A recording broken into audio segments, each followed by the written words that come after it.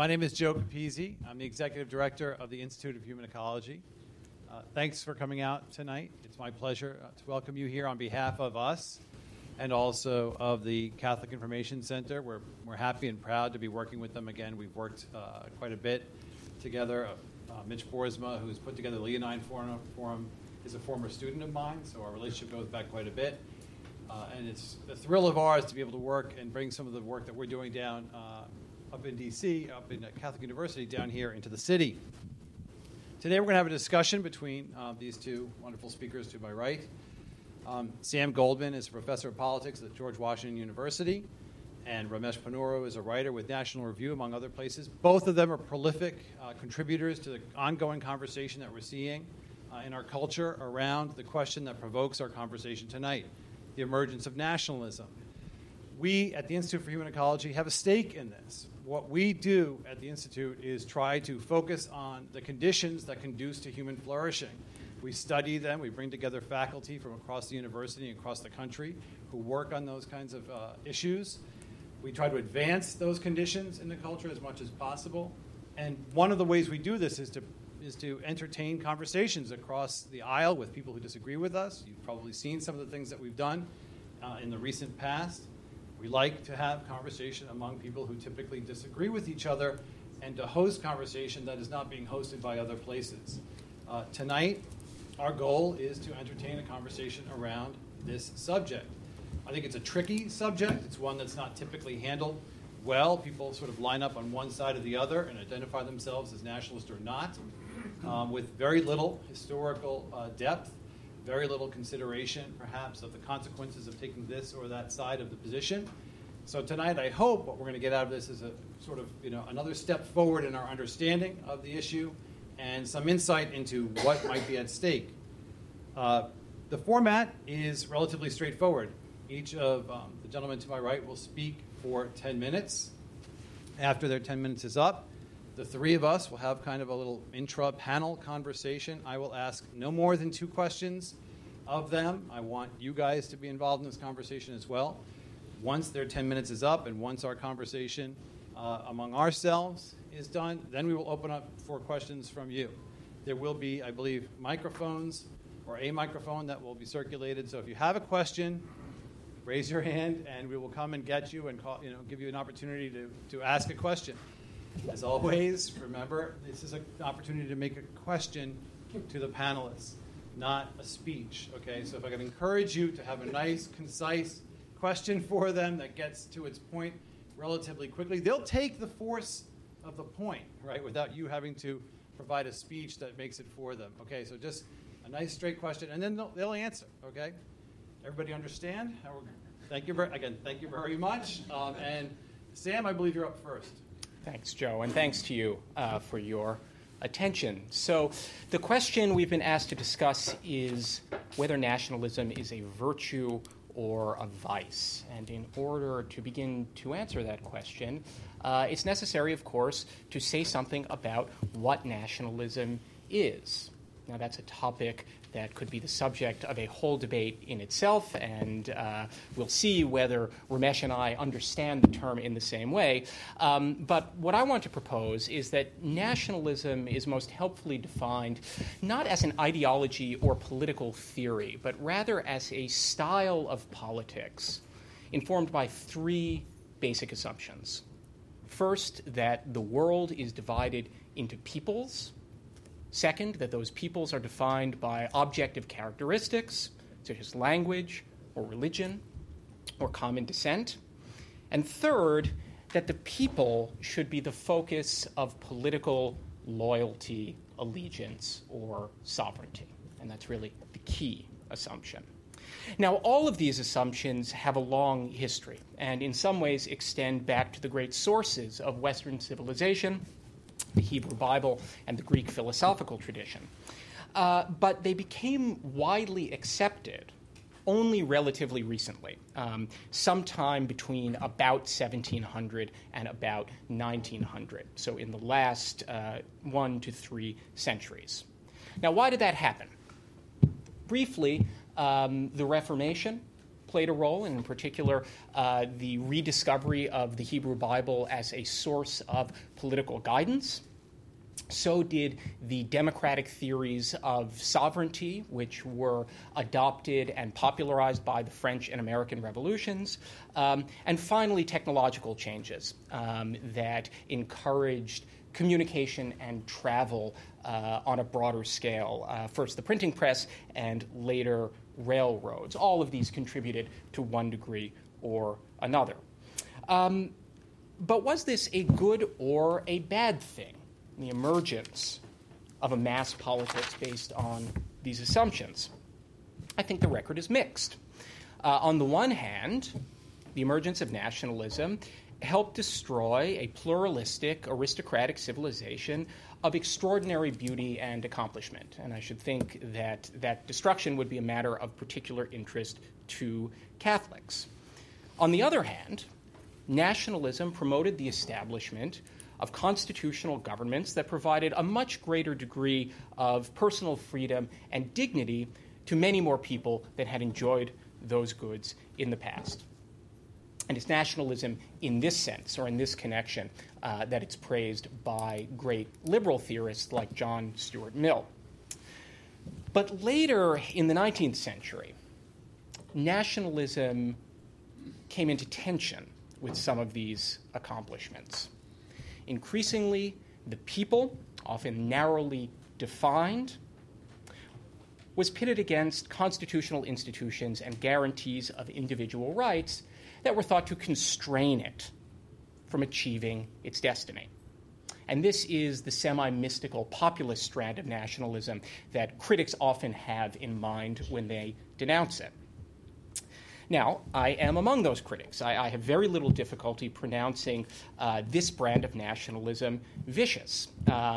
Not all expressions of populist nationalism were equally bad, but they did have tendencies toward violence, toward repression of dissent and pluralism, and also, and this may seem a petty point, but I think is not insignificant, to utter vulgarity, extraordinary vulgarity in the arts and culture.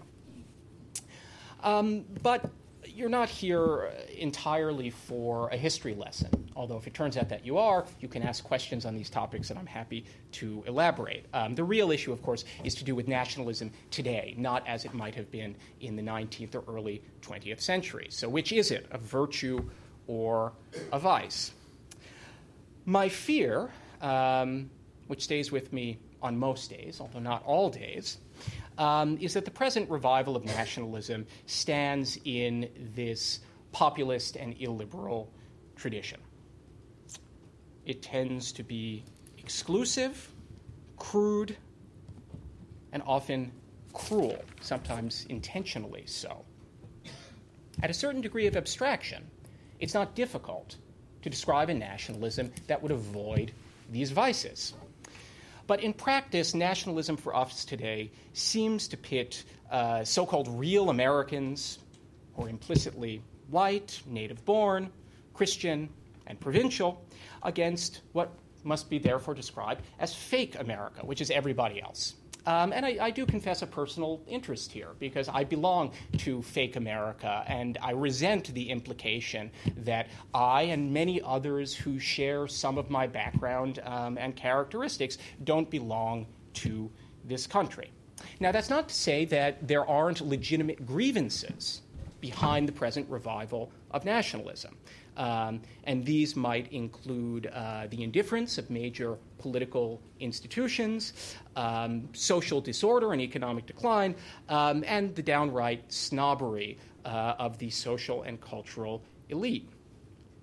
But in trying to address these grievances, I think that it's important that we who love our country ensure that the cure is not worse than the disease.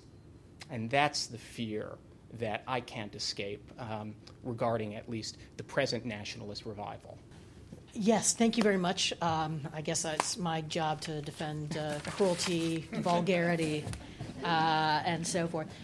Let me first thank our hosts. Human ecology is one of my favorite kinds of ecology, and I always enjoy being here. Thank you all for coming. It's actually a treat, particularly this week, to be invited to lift my gaze up from day-to-day politics a little bit, and I'm particularly impressed that Professor Goldman was able to make all those remarks about nationalism without ever, I believe, uttering the syllable Trump. I can't promise that I'm going to follow that example. I don't know whether we're going to have a sort of titanic clash here, because I reject some of the same things that Professor Goldman rejects. He suggested that different people mean different things by nationalism. I think that's very true, and one of the reasons we tend to have unproductive discussions of it is precisely because of the plasticity of the term. So people who agree on all the underlying beliefs might disagree or think they disagree because they're using the term in different ways.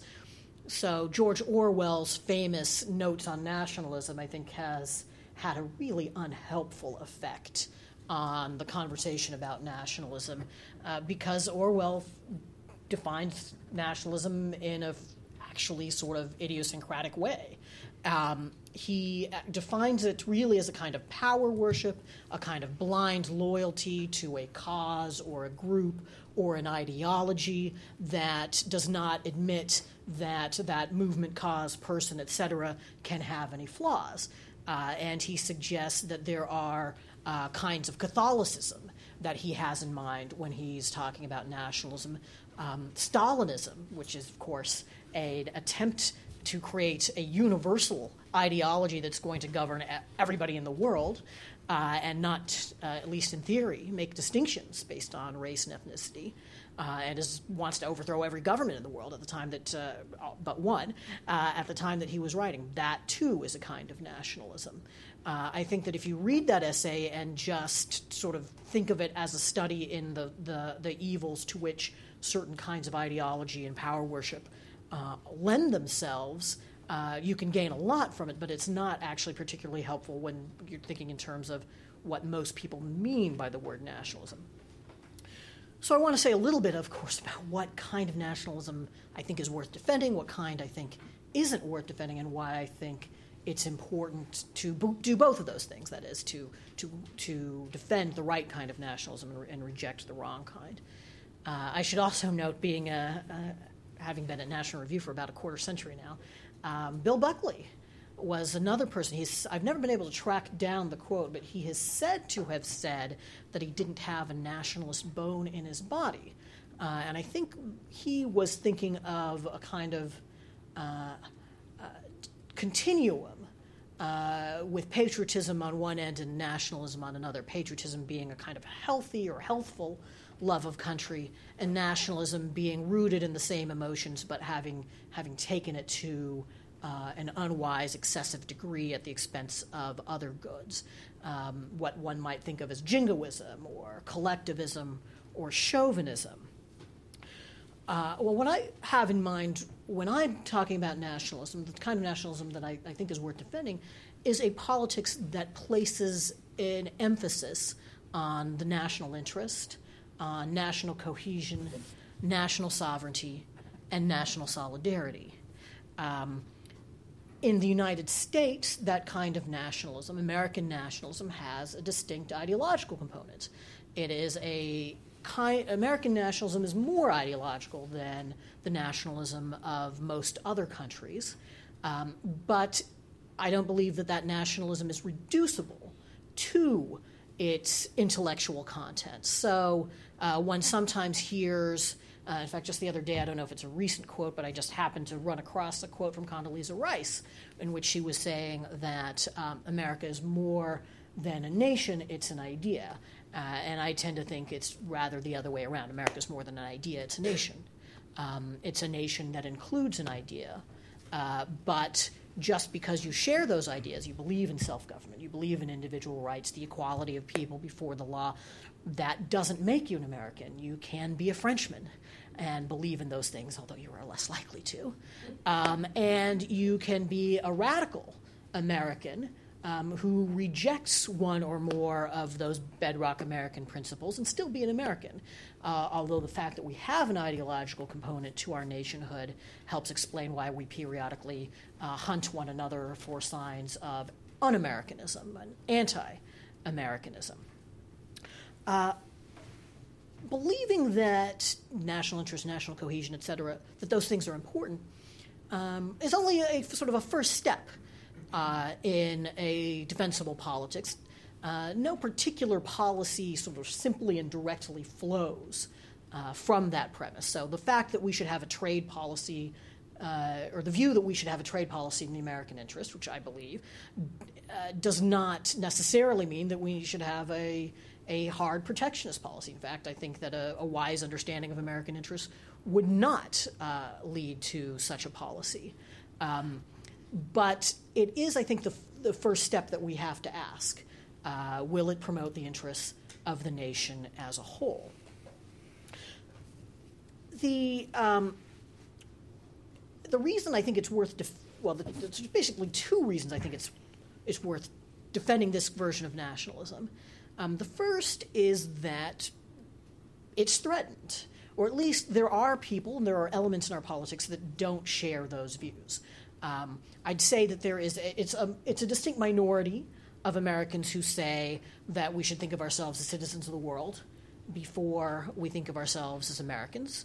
But it is certainly possible to hold that point of view. You can be an intelligent person of goodwill and hold that view. You can even be a patriot in the sense of somebody who loves the United States and loves Americans. You can even be somebody who has fought in wars to defend the United States while believing that we should have a global government, say, or that we need to pool our sovereignty with other countries because the nation state is outdated. I think that those are wrong-headed ideas that deserve to be opposed, and one reasonable way of describing that difference is that I'm a nationalist opposed to globalism. On the question of immigration, I think it is very often overlooked in our discussions that while there are many considerations that should go into the setting of it, we need to look first and foremost for the welfare of people who are already here. Not just native-born Americans, but other American citizens, including people who are naturalized immigrants, but that those interests come first. They come before the interests of the would-be immigrants. Our foreign policy should not disregard the interests of other people, but again, it should first and foremost be directed toward the American interest. The second reason I think it's important to advocate this kind of nationalism and defend it against other kinds is that we have to sift when we see something that calls itself nationalism rising. I think that if we reject the elements that I'm saying are defensible because there are other elements of it that are objectionable, we are likely to be less persuasive.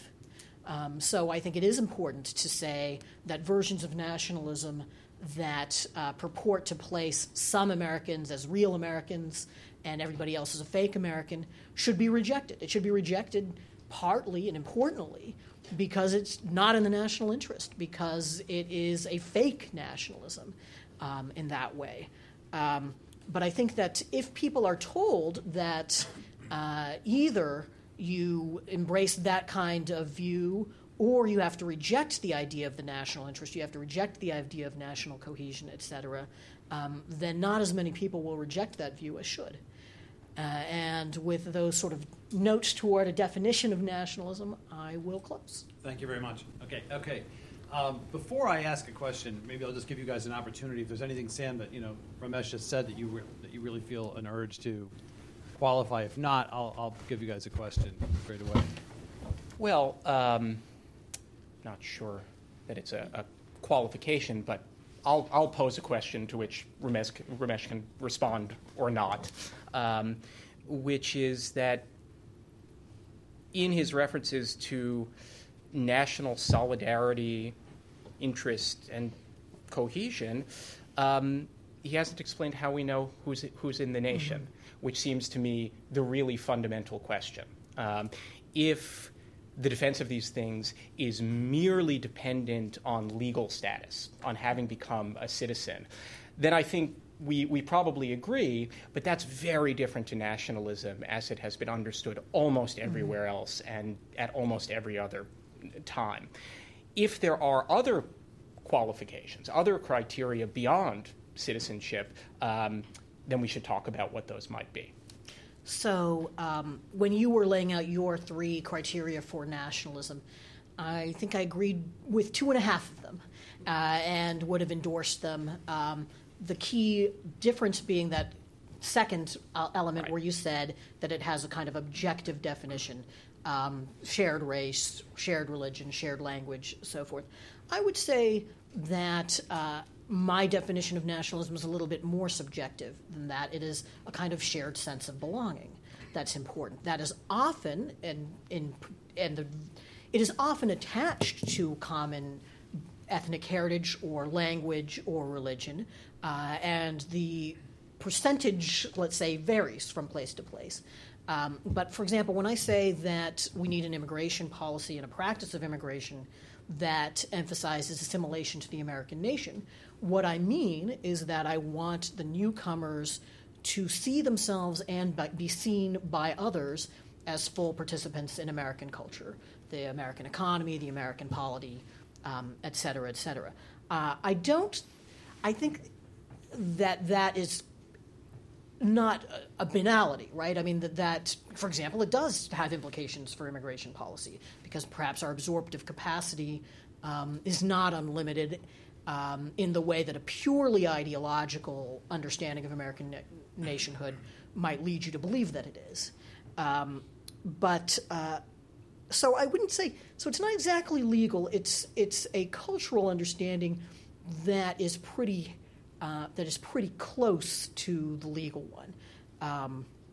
And I'll just leave it at that for now. Yeah, great, thanks. I was going to ask, I think probably what was a version of that kind of question, which was to what extent we discussing nation-statism or something, as opposed to nationalism. But we'll leave that aside for now. Maybe somebody else can pick it up. Let me ask you a totally different question. And Sam, this may not be directly to you, although you've hung out with enough Catholics to have some Catholicism rub off on you. Since we're a largely Catholic audience, and given, Sam, that your history of sort of how nationalism reemerges, right, is very similar, I think, to Yoram Hazony's in his book, The Virtue of Nationalism, this notion of the reemergence of the Hebrew Bible, the Reformation, and then I think the third was maybe technology, like certain kinds of technological developments, all seem to make the Catholic Church, at the minimum, on the sideline in this reemergence, and arguably even, as I think Yoram is relatively clear, an obstacle to the reemergence of nationalism, and maybe even almost the villain in the story. Ramesh, why are Catholics being drawn to something that arguably, as presented by at least a few people, has either marginalizes or sidelines Catholicism, or seems to view Catholicism as antagonistic to itself, right? In other words, isn't arguably nationalism a non-Catholic thing? And why are Catholics finding themselves drawn? Do you have any sense of what's going on there? Well, so nationalism can be a non-Catholic thing and an anti-Catholic thing. I'm tempted to say that rejecting nationalism because it can lead to chauvinism or collectivism, et cetera.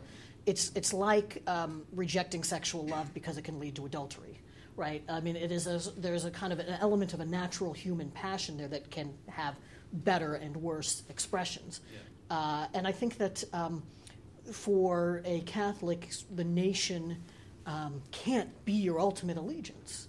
And at the end of obviously one sort of wishes and should work very hard to keep these things from being in stark conflict. But at the end of the day, if one had to choose, you have to choose God. I don't believe in a kind of totalizing version of nationalism that would really put American Catholics to that test. Let me put a little bit more pointed. So you're right. So choose God or the United States, right? The Catholic has to, choose God, apparently. But is this up for debate? No, I don't know. It depends, I guess. But could there be a competitive political allegiance from a Catholic perspective? As we both know, right? There's stuff in the tradition, again, some of which Yoram points to, that suggests something about Catholicism is not comfortable with a kind of settled political allegiance, even aside from whether it competes with God's allegiance, but it competes to some extent, or it becomes closed, right? Closed, not open to either what's below it, right? As competitive, political allegiances like Virginia might have been at one point in our country, or being from County Clare might be, for somebody from Ireland or whatever, or something above it, another political good, right? That, we as those of us who are in the Americas, right, all have a stake in certain kinds of things happening in the Americas, right? So there may be something, a kind of openness, even politically, in Catholicism that's different from at least some variations of nationalism, which seem to make the nation a kind of settled point of political allegiance. Does that seem fair?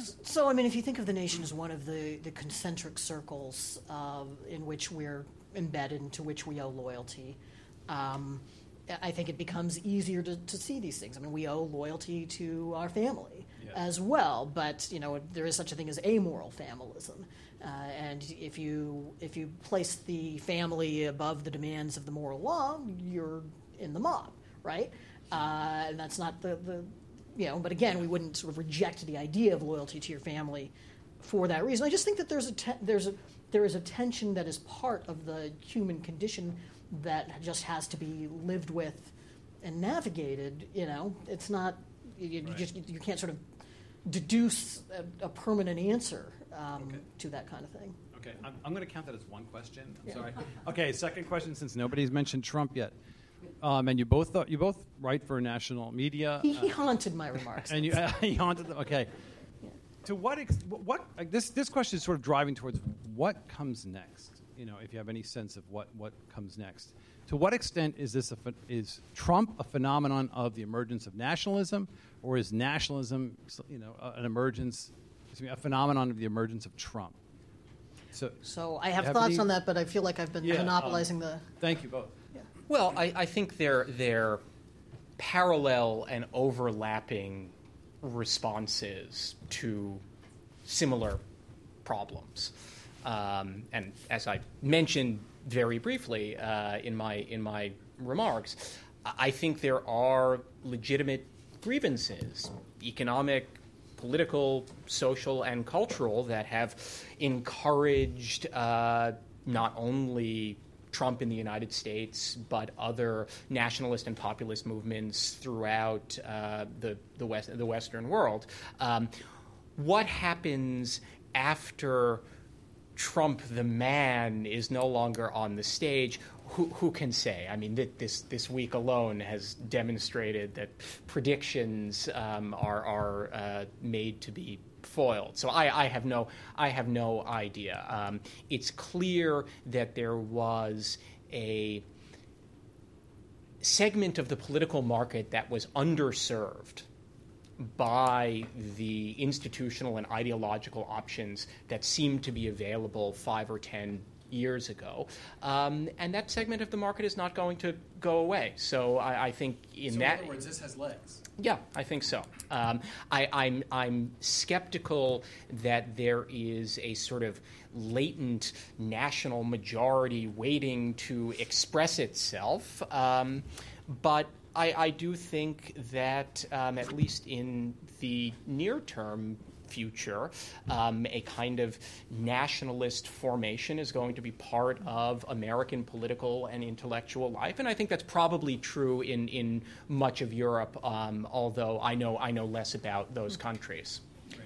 So I would say that nationalism has always been a component of American conservatism and has been stronger at those moments that conservatism in America has been politically successful.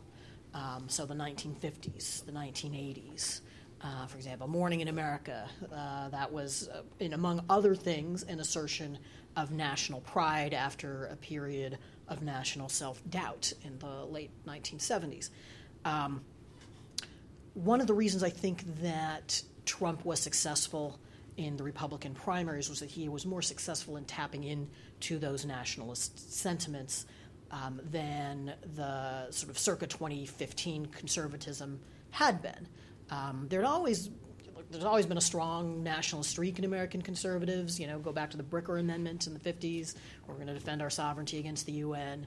And in the 80s, frankly, with the Law of the Sea Treaty we see with Reagan and other things that he's doing.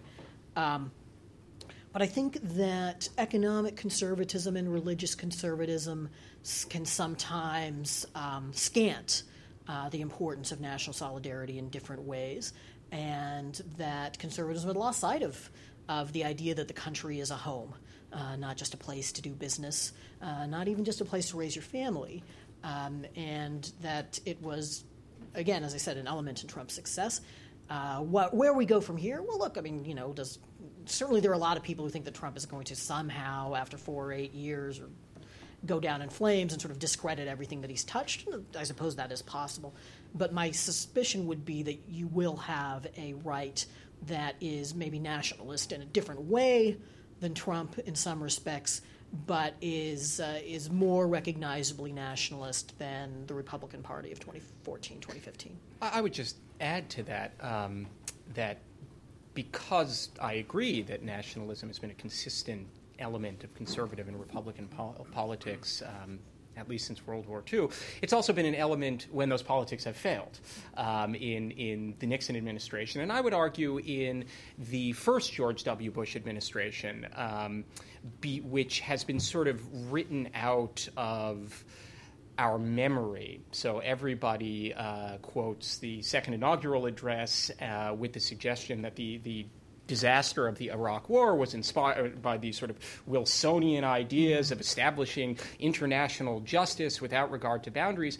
That was not what was happening in 2001, 2002, and 2003. And Ramesh mentions this idea that a nation is home, and that Republicans and conservatives had forgotten about that. But it was in precisely this period that the term homeland was introduced into American discourse, where it had really not appeared before. So the successes have to be balanced against the failures, and I think nationalism is present in both. Well, it was very crafty, actually, because we introduced Homeland in the context of a new government bureaucracy that most people dislike. So it was a subversive introduction of the German into American politics. All right, great. Let's open this up. I see a question right up front. Thank you. This was a wonderful opening exchange of ideas. I'm wondering if there's not a third way with regard to defining nationalism that would center on our Constitution. That, our nation is our Constitution. We happen to have a written one. The British have an unwritten one. Citizenship reflects acceptance of our Constitution, and that in our case, our Constitution reflects values like freedom of expression, liberty, etc. Is that a metric we could use that would certainly make the definition less one conducive to being characterized as vicious and vulgar and etc., and would not so much make patriotism kind of seem like a wicked thing, but that it's just those values that are written in our Constitution, in our case, which is the one I would speak to, are what comprise our nation, and therefore the derivative word nationalism. So I think the Constitution, the Declaration, the Gettysburg Address, all of those are part of American nationalism, but they're too abstract to be the whole of American nationalism. That nationalism is an attachment to a particular kind of cultural inheritance that includes those things. And one can, look, I think the logic of the Constitution starts faltering around Amendment 16. I don't think that makes me less American. So I just think it's again, we've got more ideological content than a lot of other nationalisms, and I think that the sort of the principles that we're talking about are true principles, but I just don't think they're the whole game. Yeah, you seem to focus mostly on the U.S., and I'm thinking... It was very nationalist of me. Well, no, because I was thinking of other countries, because the U.S. is different, because unless you're an American Indian, your ancestors came from somewhere else.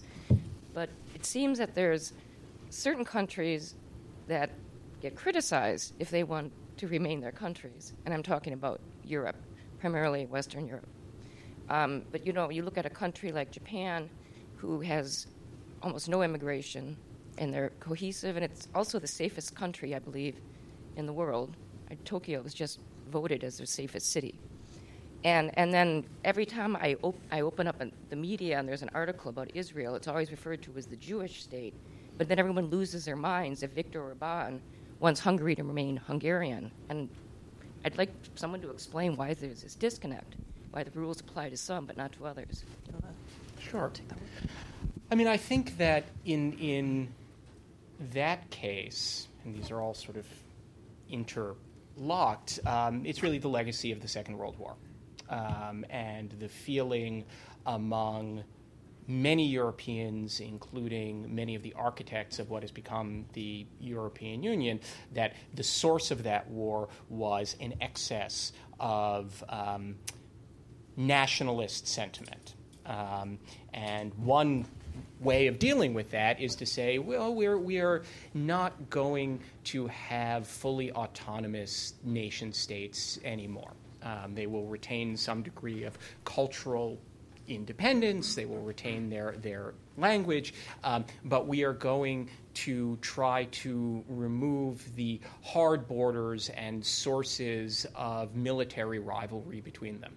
And that, frankly, was not a crazy thing to do.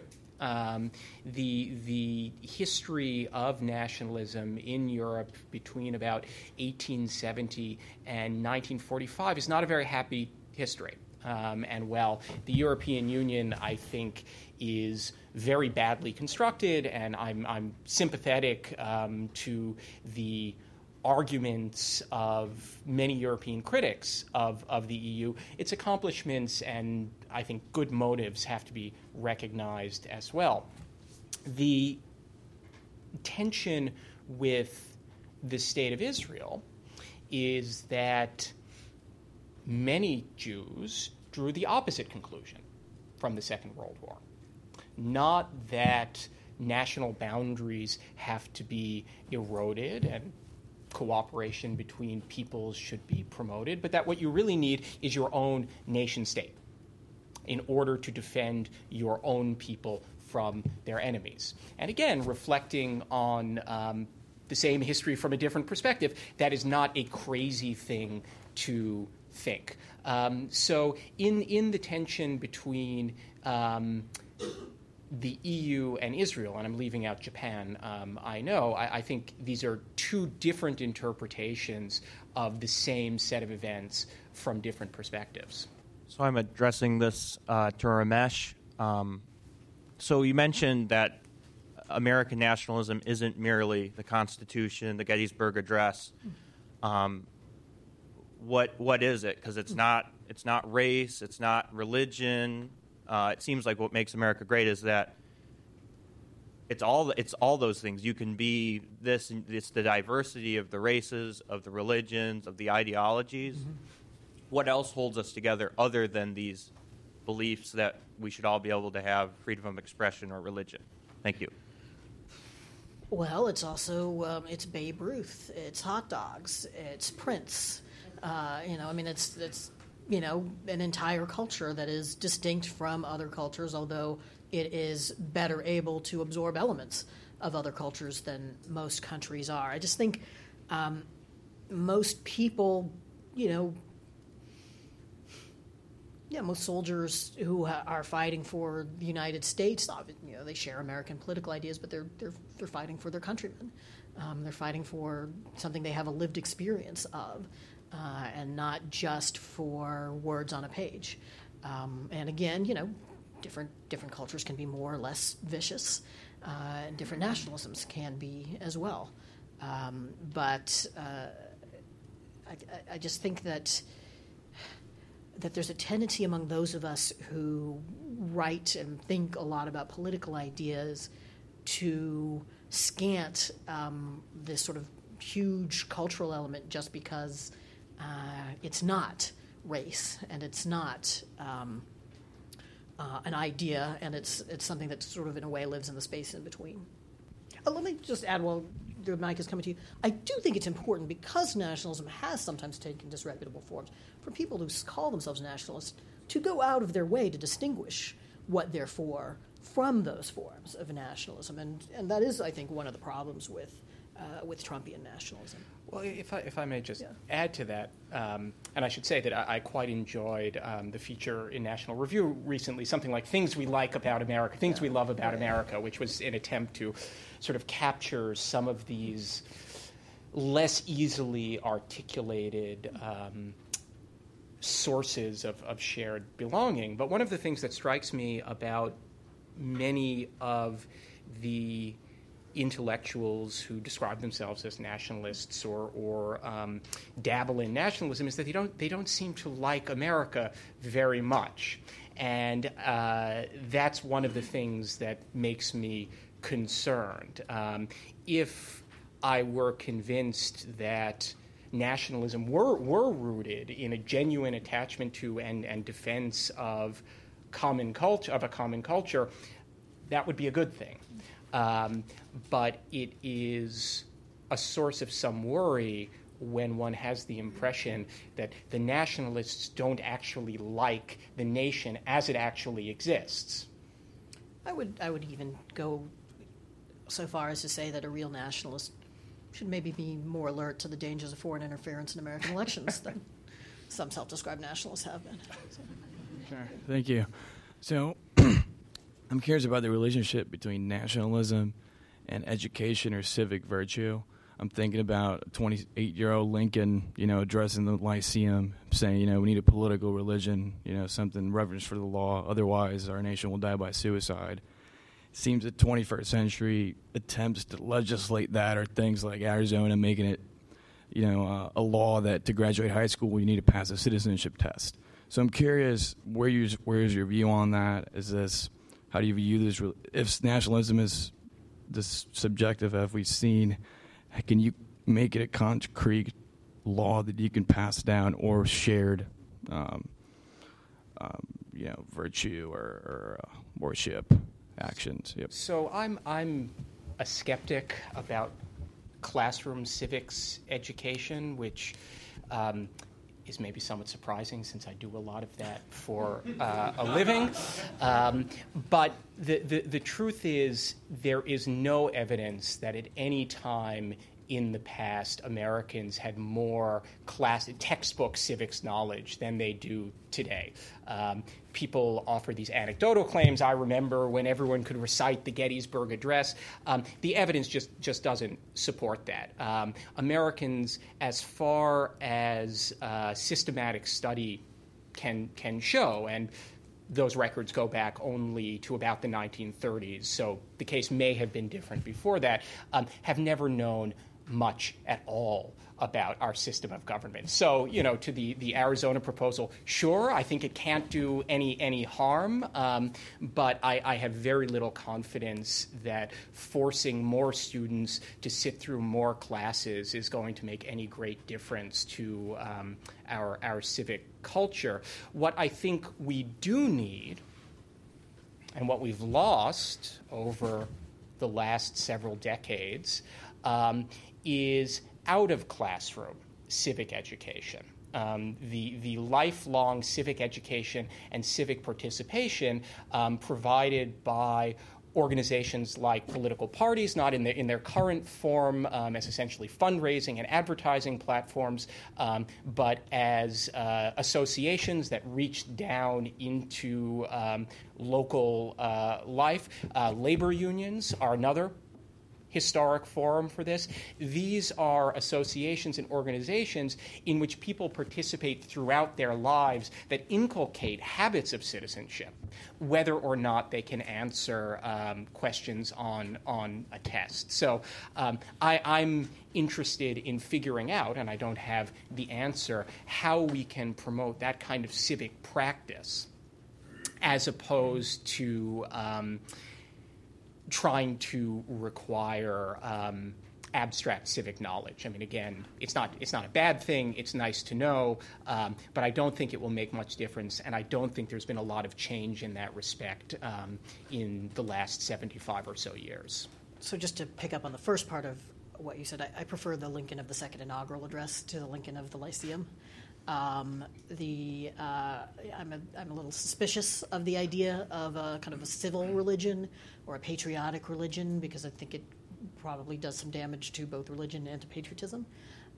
Whereas, if you think about the mature Lincoln, shall we say, Lincoln who's in the middle of an awesome nationalist struggle to preserve an indestructible union that has an ideological component, is dedicated to certain propositions. He talks about the nation, I think, in the way that a Christian who's saying the Pledge of Allegiance should, right? That when we say that we're a nation under God, that shouldn't mean we are specially favored by God so much as it should mean that we're under God's judgment. So I'm from San Jose, California. It's what they call like a minority-majority city, meaning that we're one of the few cities in the U.S. where neither white Americans nor African Americans are the majority of the population. Most of my friends growing up are the children of immigrants. Two of my best friends are the children of illegal immigrants who were given amnesty under Reagan. So my question is really, who is in the American nation? Who is not in the American nation? And how can a person join the American nation? And if I could add just one more, could you define groups of people living in the United States who are not part of the American nation? So San Jose sounds much like my household in some of these respects. I would say, let me just put it this way, this country, like other countries, has the right to determine who is going to come here and on what terms. Part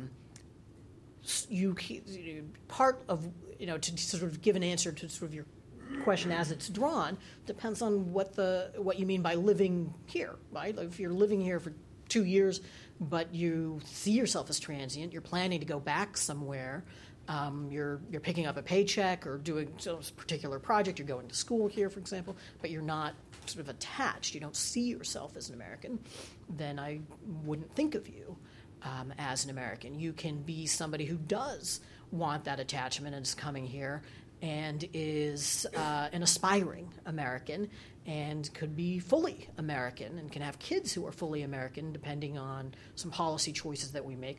One of the reasons why this issue about illegal immigration is so neuralgic is because there are some people who have been here illegally for a very long time and have put down roots here and have children who are American in multiple respects, American legally, American in their self-understanding. I think that creates a complicated political problem that is not amenable to a hard and fast answer. I suspect, that a wise immigration policy is going to include some deportation and some deterrence for people who are coming here illegally or coming here legally and then overstaying their visas, and some degree of just saying, look, we've got a fait accompli here, and you are Americans, and we're going to make you into legal Americans. You want to say something? Yeah. So I think, as Ramesh suggested, our disagreement probably revolves around the second of the three assumptions that I suggested.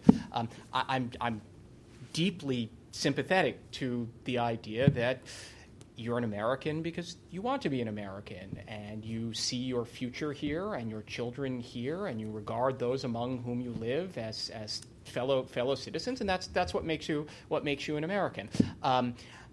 But that's not nationalism as it is understood historically or elsewhere. So if all we're talking about is a kind of civic or constitutional patriotism backed by some degree of common culture, but not too much, because there are also regional cultures, distinctive ethnic cultures, and so on that may not be shared among all Americans, then that's fine and wonderful. But I think that to call that nationalism is to stretch the definition in ways that obscure the challenges as well as the promise of our situation rather than clarifying them. I guess, let me just to come back at that. People use nationalism in all kinds of different ways. And given that, maybe we should construct a better version of it. And, I think that the kind that I've talked about, that, it is conceptually distinct from sort of, let's say, the bad kinds of nationalism and from just simple patriotism in ways that make the idea, whatever we want to call it, something that is good and worth defending. And nationalism is as good as any, and maybe we should try to reclaim the term instead of just condemning it. I'm Filipino by birth, American immigrant by choice. I'm going to ask a family culture issue here, since and I don't know, political, religious orientation, Catholic, conservative, Republican, in that order. Okay, that said, my question is this, especially since we're here in the Opus Dei Information Center here.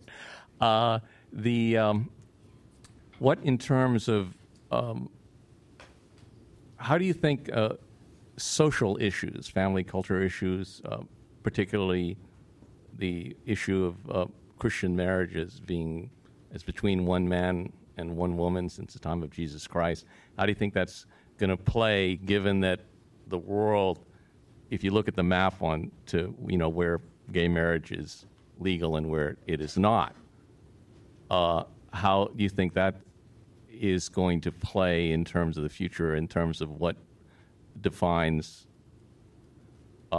being an American or traditional American, where we have the diversity, but what previously united us, the traditional American family, which seems to have worked since the founding of this nation? Well, I guess I'd say that the culture of marriage has been an important part of American nationhood for a long time, and it's an embattled part now.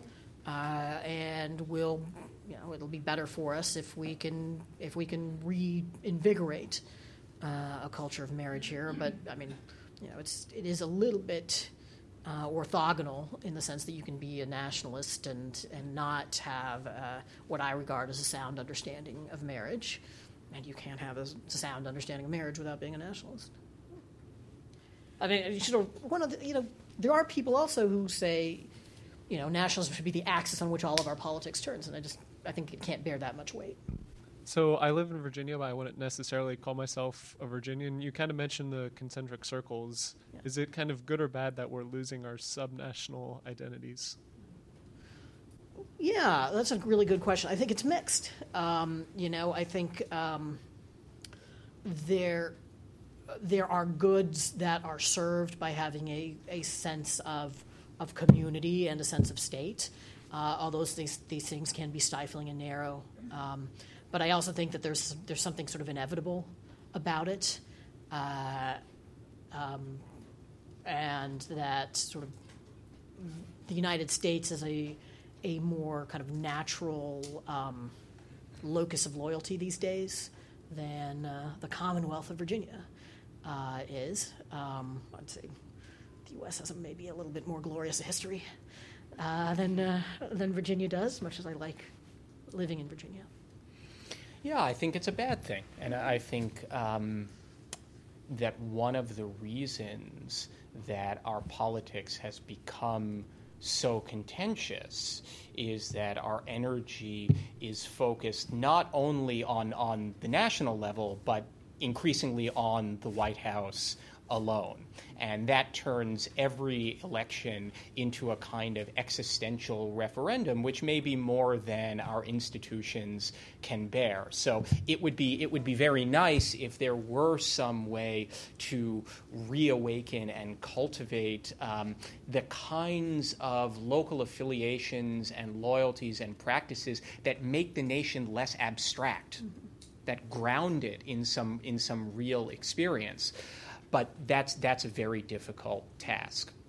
Although, and I'm sure you wouldn't deny, sometimes states can be oppressive. And in our history, we've needed a real strong exertion of national power. And this is right, yes. And then this is one of the great paradoxes of American nationalism. So you each have just a couple of minutes to sort of sum up your view. Why don't we go with you first, Ramesh, and then Sam, you can finish this up, have the final word. Then we'll be done and have a reception outside. So, I think people, I think maybe it was Sam Huntington who defined conservatism as kind of a defense of embattled traditions and institutions. It's a kind of beast that's very curious in that it hibernates in summer and only comes out in winter. I think nationalism is a little bit similar, that a sort of a shared sense of nationhood doesn't have to be sort of articulated and defended when it can be simply taken for granted. But there are times when our sense of what holds us together has frayed. And at such times, you see a resurgence of a kind of self-consciously or explicitly nationalist sentiment. I do think we are in one of those times right now, and that the wisest course that we can take is not to simply try to beat it back or simply to ride it, but to try to channel it and move it in a constructive and morally sound direction. I think that my concluding thought is similar, although I'll put it a little bit differently, which is that the question of nationalism really has two dimensions, and one's answer to the question of its virtue or viciousness may depend which of those dimensions we are talking about. And one is the dimension of the national against the global. And I think that it's on that dimension that most of the argument so far has occurred. And in that sphere, nationalists have many good arguments, many which I share. But there's another dimension of the national versus the plural, or nationalism versus pluralism. And there, I think there's more reason for caution. So I invite and welcome the efforts of any and all nationalists to demonstrate that this really isn't an effort to abolish or to overwhelm both America's traditions of pluralism and untraditional forms of pluralism that are nevertheless facts of our life. But I'm still waiting for evidence of that effort. Fantastic. That was great. Please join me in thanking our guests.